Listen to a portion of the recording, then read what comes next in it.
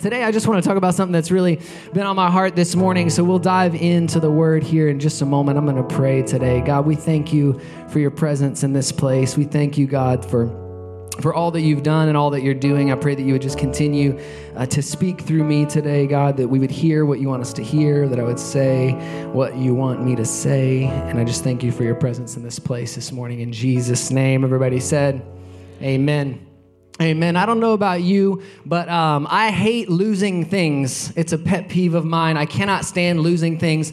I hate spending time just wandering aimlessly around, trying to figure out where I've left something, where I can't find something. My least favorite way to start my day is trying to find my car keys. Anybody spend like the first 15 minutes of their morning trying to find their car keys? I've tried to become one of those people that like sets all my stuff out the night before, make sure I at least have eyes on the things that I know that I need, because I hate losing things. And over Christmas break, Kristen and I, we traveled up to Montgomery, Alabama, where I have family, and we were there, and because we were together, we had one car, and we kind of did everything together while we were there. We went everywhere together, and so if we would go and grab food, or if we would grab coffee, or anything we would do, I would usually just pull out my debit card and pay for it, because I have all of my debit cards in my phone and just kind of readily available. And so I would pull that out, and I would be the one to pay for it. And so when we got home from our trip away, we did what you do kind of when you get home from a trip, and we had to restock on groceries. And so Kristen went to the grocery store, and she started kind of putting things in the cart that we needed to get back all the stuff that we needed. And so she went to check out, and she discovered that she did not have her debit card. She did not have her debit card. She could not pay for the groceries that she had. And so she called me, and she could not figure out where her debit card was, because for many days she hadn't used it. And so now here she is in the grocery store. She can't pay for what she has because she doesn't have what she needs. She starts retracing her steps. She can't figure it out. She cannot find it. And she's experiencing what many of us have experienced many times, which is when you lose something, you usually don't realize that you've lost it until you need it. And so the fact that you've lost it kind of becomes a bit of a crisis, because you don't know that you had lost it until the moment that you needed it. And we see this really clearly in this story in the Bible of a man named Samson. And if you're familiar with his story, if you're familiar with the story of Samson, then you know that Samson was a man of incredible strength. He was a strong warrior. He was a man who went to battle, and he always won. And the source of his strength was this covenant that he had made with God, that he would not do certain things. And one of the things that Samson said he would not do is he said he would not cut his hair. And so Samson's hair was kind of the source of his strength. And Samson ends up falling in love with this woman named Delilah, and she wants to know the source of Samson's strength. And so she begins to ask him, she begins to nag him, she begins to over and over beg him to tell her the source of his strength. And so multiple times, Samson tells her something that is actually not the source of his strength. He tells her something, and she tries whatever it is that he said to try, and it doesn't take away his strength. But then he finally caves, and he lets her know, listen, the source of my strength is in my hair. And so she cuts his hair, and she calls on these men to come and bind him, and he gets up like he always has to fight a battle and do what he's always done and wins the battle. And it's in this moment in the story that we come across really one of the saddest verses in the Bible. In the book of Judges, it says this. It says that when the men came upon Samson, that he did not know that the Lord had departed from him. That in that moment, he did not know that the Lord had departed from him. He got up to fight the battle the way he had always fought the battle. He got up to do what he had always done, but he was in this crisis moment where he did not know that he didn't have the strength that he needed for the battle that he was about to be in. But see, the truth is that we don't often actually lose things. Like when you actually lose something, it's gone. You're not getting it back. When something is actually lost, it's completely gone. What is more often the case is not that we lose something, but that we leave something. Like after a certain amount of time, we finally realized that Kristen had left her debit card at a Starbucks here in Sarasota. And so what we were able to do was we were able to call that Starbucks. They had the debit card, and that very debit card is back in her wallet today, I hope. But we were able to return and get what it was that we had lost. We thought it was lost, but we really just left it. We really just left it. And this is why I love the new AirPods. Anybody have the new AirPod Pros? Anybody have the new AirPod Pros? I love the AirPod Pros. I'm a big headphone user. I use my headphones to talk on the phone. I use them to listen to podcasts and to music. And so my AirPods that I had before these were in really bad condition. One of them didn't work at all. I could hardly hear out of the other one. They were really more of a pain than they were a good thing for me. But I continued to use them. And so for Christmas this year, Kristen got me the new AirPod Pros. And these new AirPods have a feature that my last earphones did not have. And that is that they will tell you when you're leaving them behind. That when you start to leave, like when I start to leave my house in the morning, if I don't have the AirPods in my backpack, as soon as I start to back out of my driveway, I get a text on my phone that says, just so you know, your AirPods are not with you. And it'll let you know because it connects to the phone. It says you have left your AirPods behind. And many times throughout the day, I'll be pulling out of my driveway. I'll get that little notification. I'll get out of my car, go back into my house, and I will get what it is that I was leaving behind. Because if you can stop yourself from leaving something behind, you can stop yourself from actually losing it. Like if you can be reminded that you are leaving something behind, you're less likely to lose it. And somebody at the Apple Corporation figured out that if we'll let people know that they're leaving these behind, they will be less apt to actually lose them if we warn them ahead of time. And there's this moment in the book of Revelation where Jesus kind of gives this pre-warning to the churches of that day. And the book of Revelation is written by the Apostle John. And I want to give you a little background and a little context because a lot of times when you even mention the book of Revelation in the church, people are like, let's head for the doors. Things are about to get weird.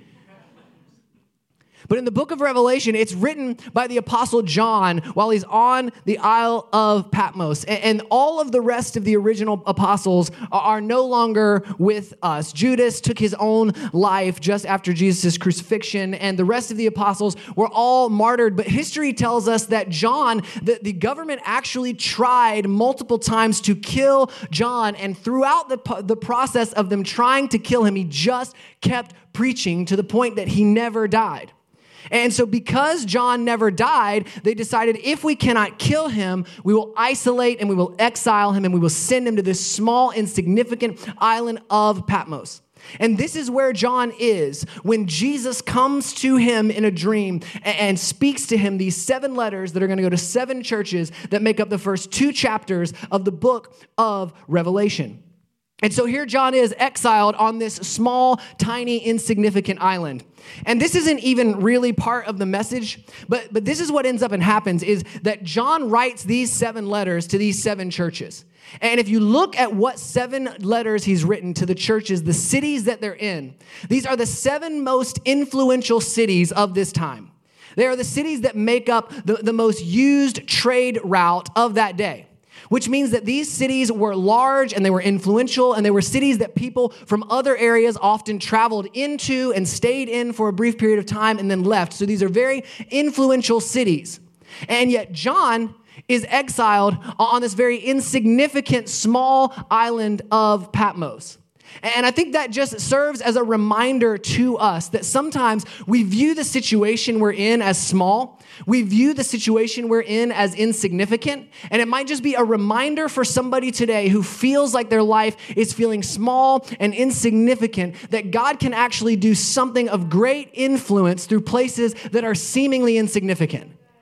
That when it looks like maybe we aren't being used on the level we thought we were being used, when it looks like maybe we didn't have the influence that we thought that we would have, that God can use those moments where we feel insignificant, we feel like we're exiled and alone in a small place when we expected big things, that God can use those moments of insignificance to do something significant. That he can use those moments where we feel like we have no influence to actually have great influence. Because from this small, insignificant island, John writes a book that goes to the 7 most influential cities of the day that we are sitting in Sarasota, Florida today still talking about. And so God can use those insignificant moments. And I think we need to remember that when we look at our lives and what is going on in our lives. I think sometimes those of us who spend a lot of our time parenting, we thought maybe we would be doing something else, and at this stage in our lives, we find that we're just basically carting our kids around to different places and getting them fed and making sure they stay alive another day. And some days it feels insignificant, but God is reminding us that He can bring things of great influence and great significance out of those moments that seem insignificant.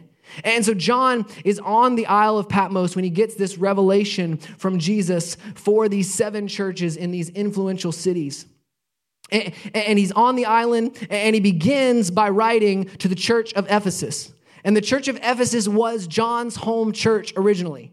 And so he writes this letter to the church of Ephesus. And of these 7 letters, they all kind of have 3 phases that they go in. And the first is that they begin with a compliment.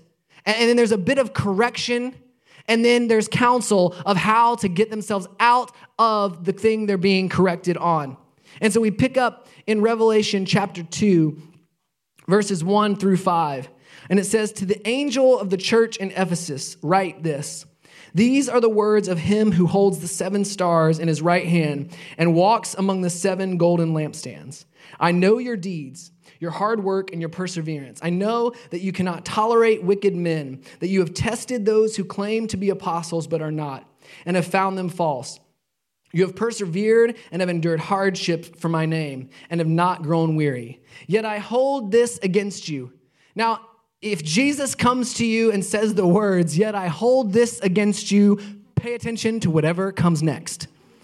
He says, "Remember the height from which you have fallen. Repent and do the things you did at first.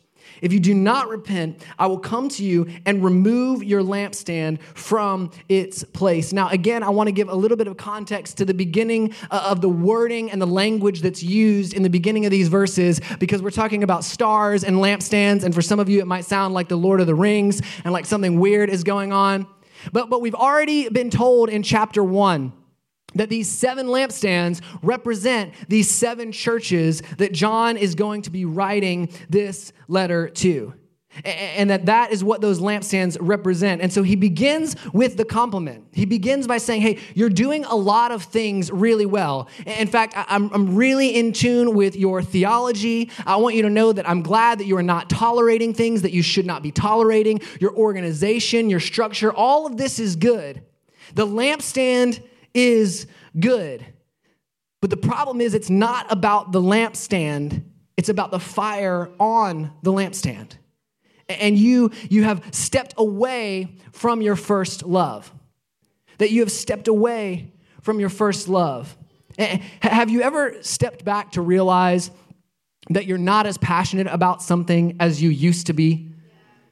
Like you're not as passionate, you're not as excited, you're not as motivated about something as you once were. I know that this can often happen in our relationships, in our marriages, and we realize that we've kind of drifted apart in some way. It's maybe not that our relationship is falling apart. It's maybe not that our marriage is even necessarily in trouble, but if we measure where we are at with where we were, we can see a decrease in where we once were. And this is what Jesus is saying through John to the church at Ephesus, is that you once were in a better place. And so you need to return to the things that you used to do in order to get back to that place. See, anytime we kind of drift away in a relationship, anytime we find ourselves less passionate, anytime we find ourselves less excited, less engaged, it's usually not a decision that we've made to be there. It's usually a series of small decisions that we've made that slowly but surely drift us apart. We slowly quit doing the things that we used to do in order to have the passion that we used to have. And what Jesus is essentially saying to this church is you've gotten so caught up in the quality of the lampstand that you don't even realize that there's no fire on it. That you've gotten so caught up in how everything looks that you don't realize that the passion and the fire is not there. And can I just say that is still a danger for the church today? It is still a danger for the church today that we can get so caught up in how things look and how things sound and how things appear that we don't realize that the lampstand is good, but there is no fire on it. And we can do that in our own lives.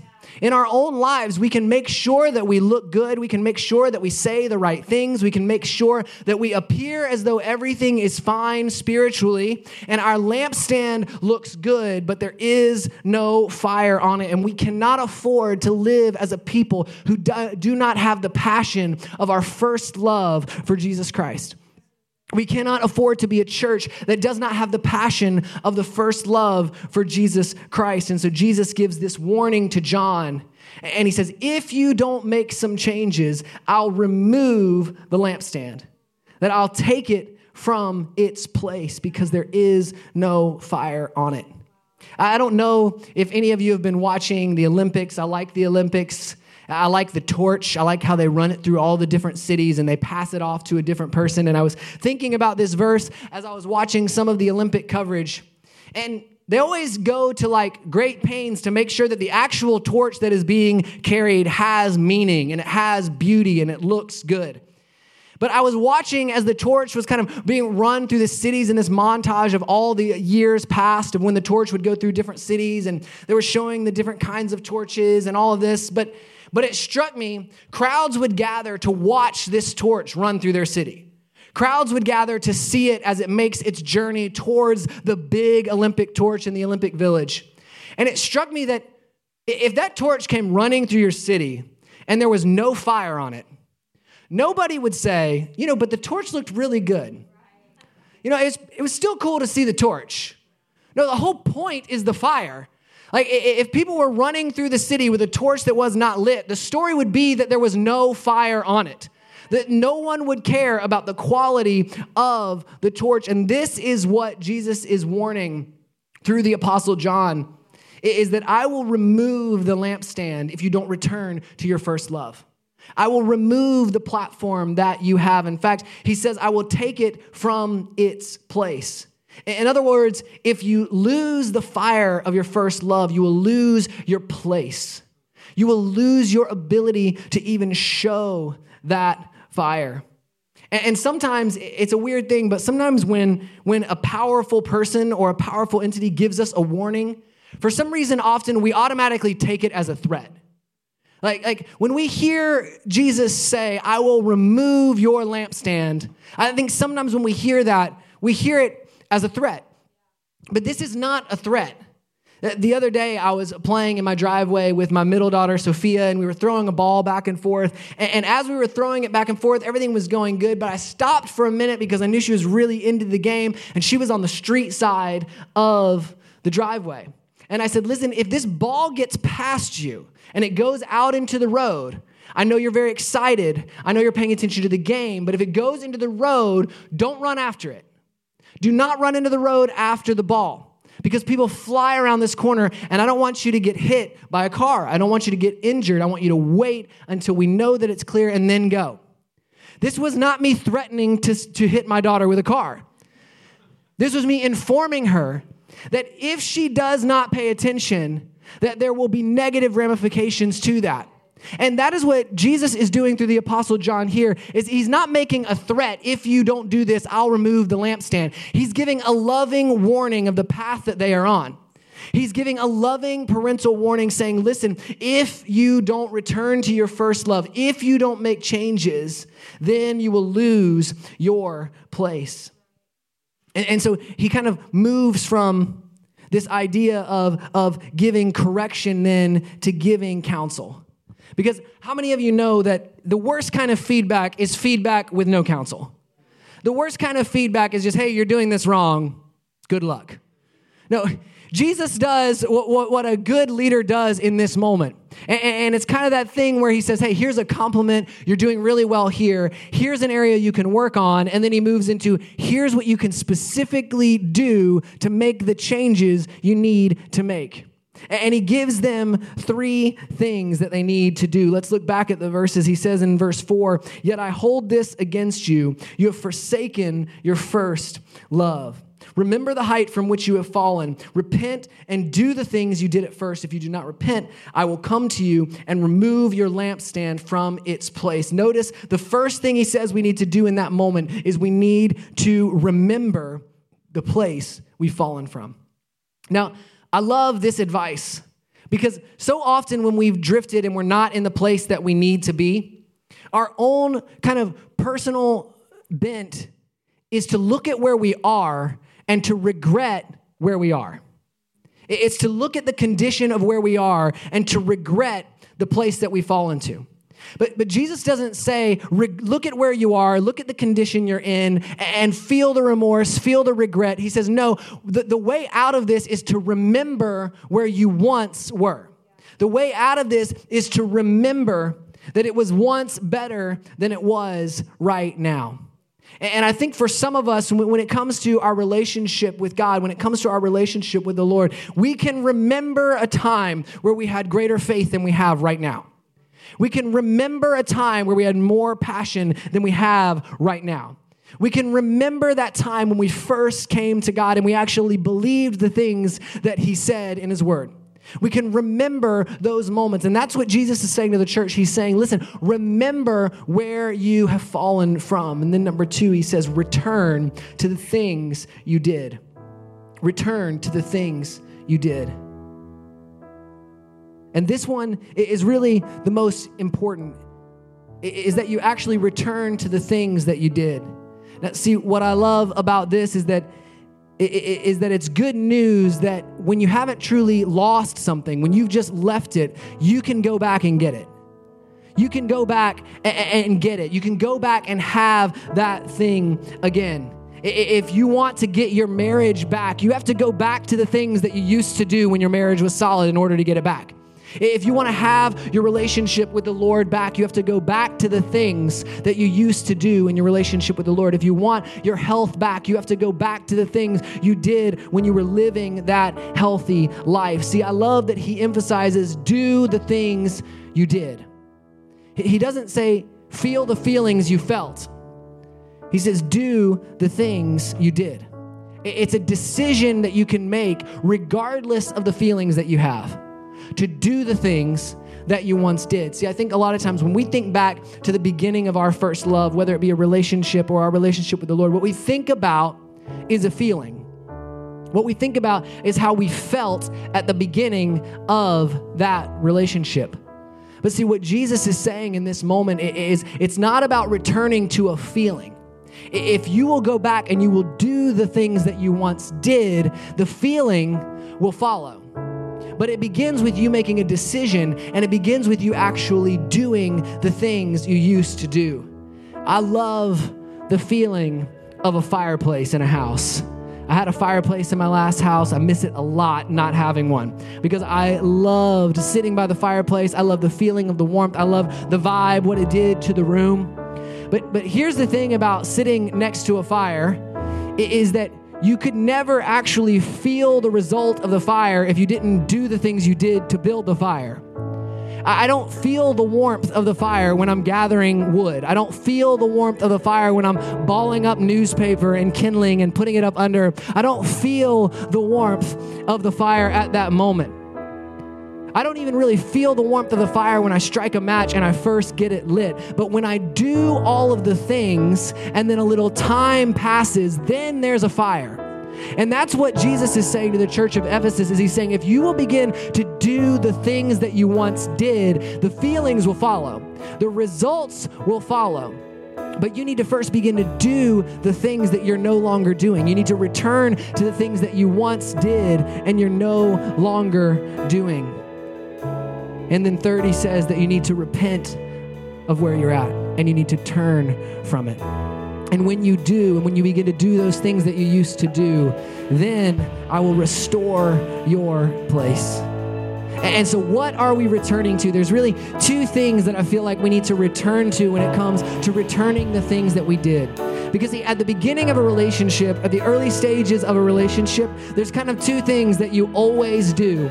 You always spend time with that person, and if you're not spending time with that person, you talk about that person. You spend time with that person, and you talk about that person. And I believe that if you're in this place and you've left your first love, it's time to return to spending time in the presence of God. We do that through worship. We do that through spending time in His presence, and we do that through His Word. I cannot encourage you enough to get on a daily regimen of reading the Word of God, reading the Bible, getting in the Word and reading what God says. I think so often we get concerned that if we read it, we're not going to remember it. If we read it, we're not going to retain what it is. But I once heard a pastor say, and I love this so much, he said, I can't tell you what I ate for lunch 2 weeks ago, but I know that it nourished my body 2 weeks ago when I ate it. I may not remember what I ate then, but I know that it nourished me then. And when you get in the Word every single day, you may not remember what it said 2 weeks from now, but it will give you the strength you need for that day. It will give you the direction you need for that day. And then we need to return to talking about our first love. We need to be people who are willing and open to share our lives with Christ with other people, to share the source of our joy, to share the source of our peace, to share the source of all He's done in our lives. See, when you have your first love, when you first step out and begin to follow God, you witness to people. You tell them about the love that He has for you. You tell them what He's done in your life. But somewhere along the way, sometimes we tend to lose that first love, and we need to return to talking about Him. Listen, if there was ever a time in your life where you were closer to God than you are right now, it's time to return. If there was ever a time, if you ever had it, the good news is it's not gone, it's not lost, you just left it. And when you leave something, you can return and you can retrieve it. You can return and you can get it back. And that's my prayer for us today, is that we would return to our first love. That we would return to that first love fire that we had when we first came to know Him. Would you stand all across this room to your feet with me this morning, every head bowed and every eye closed?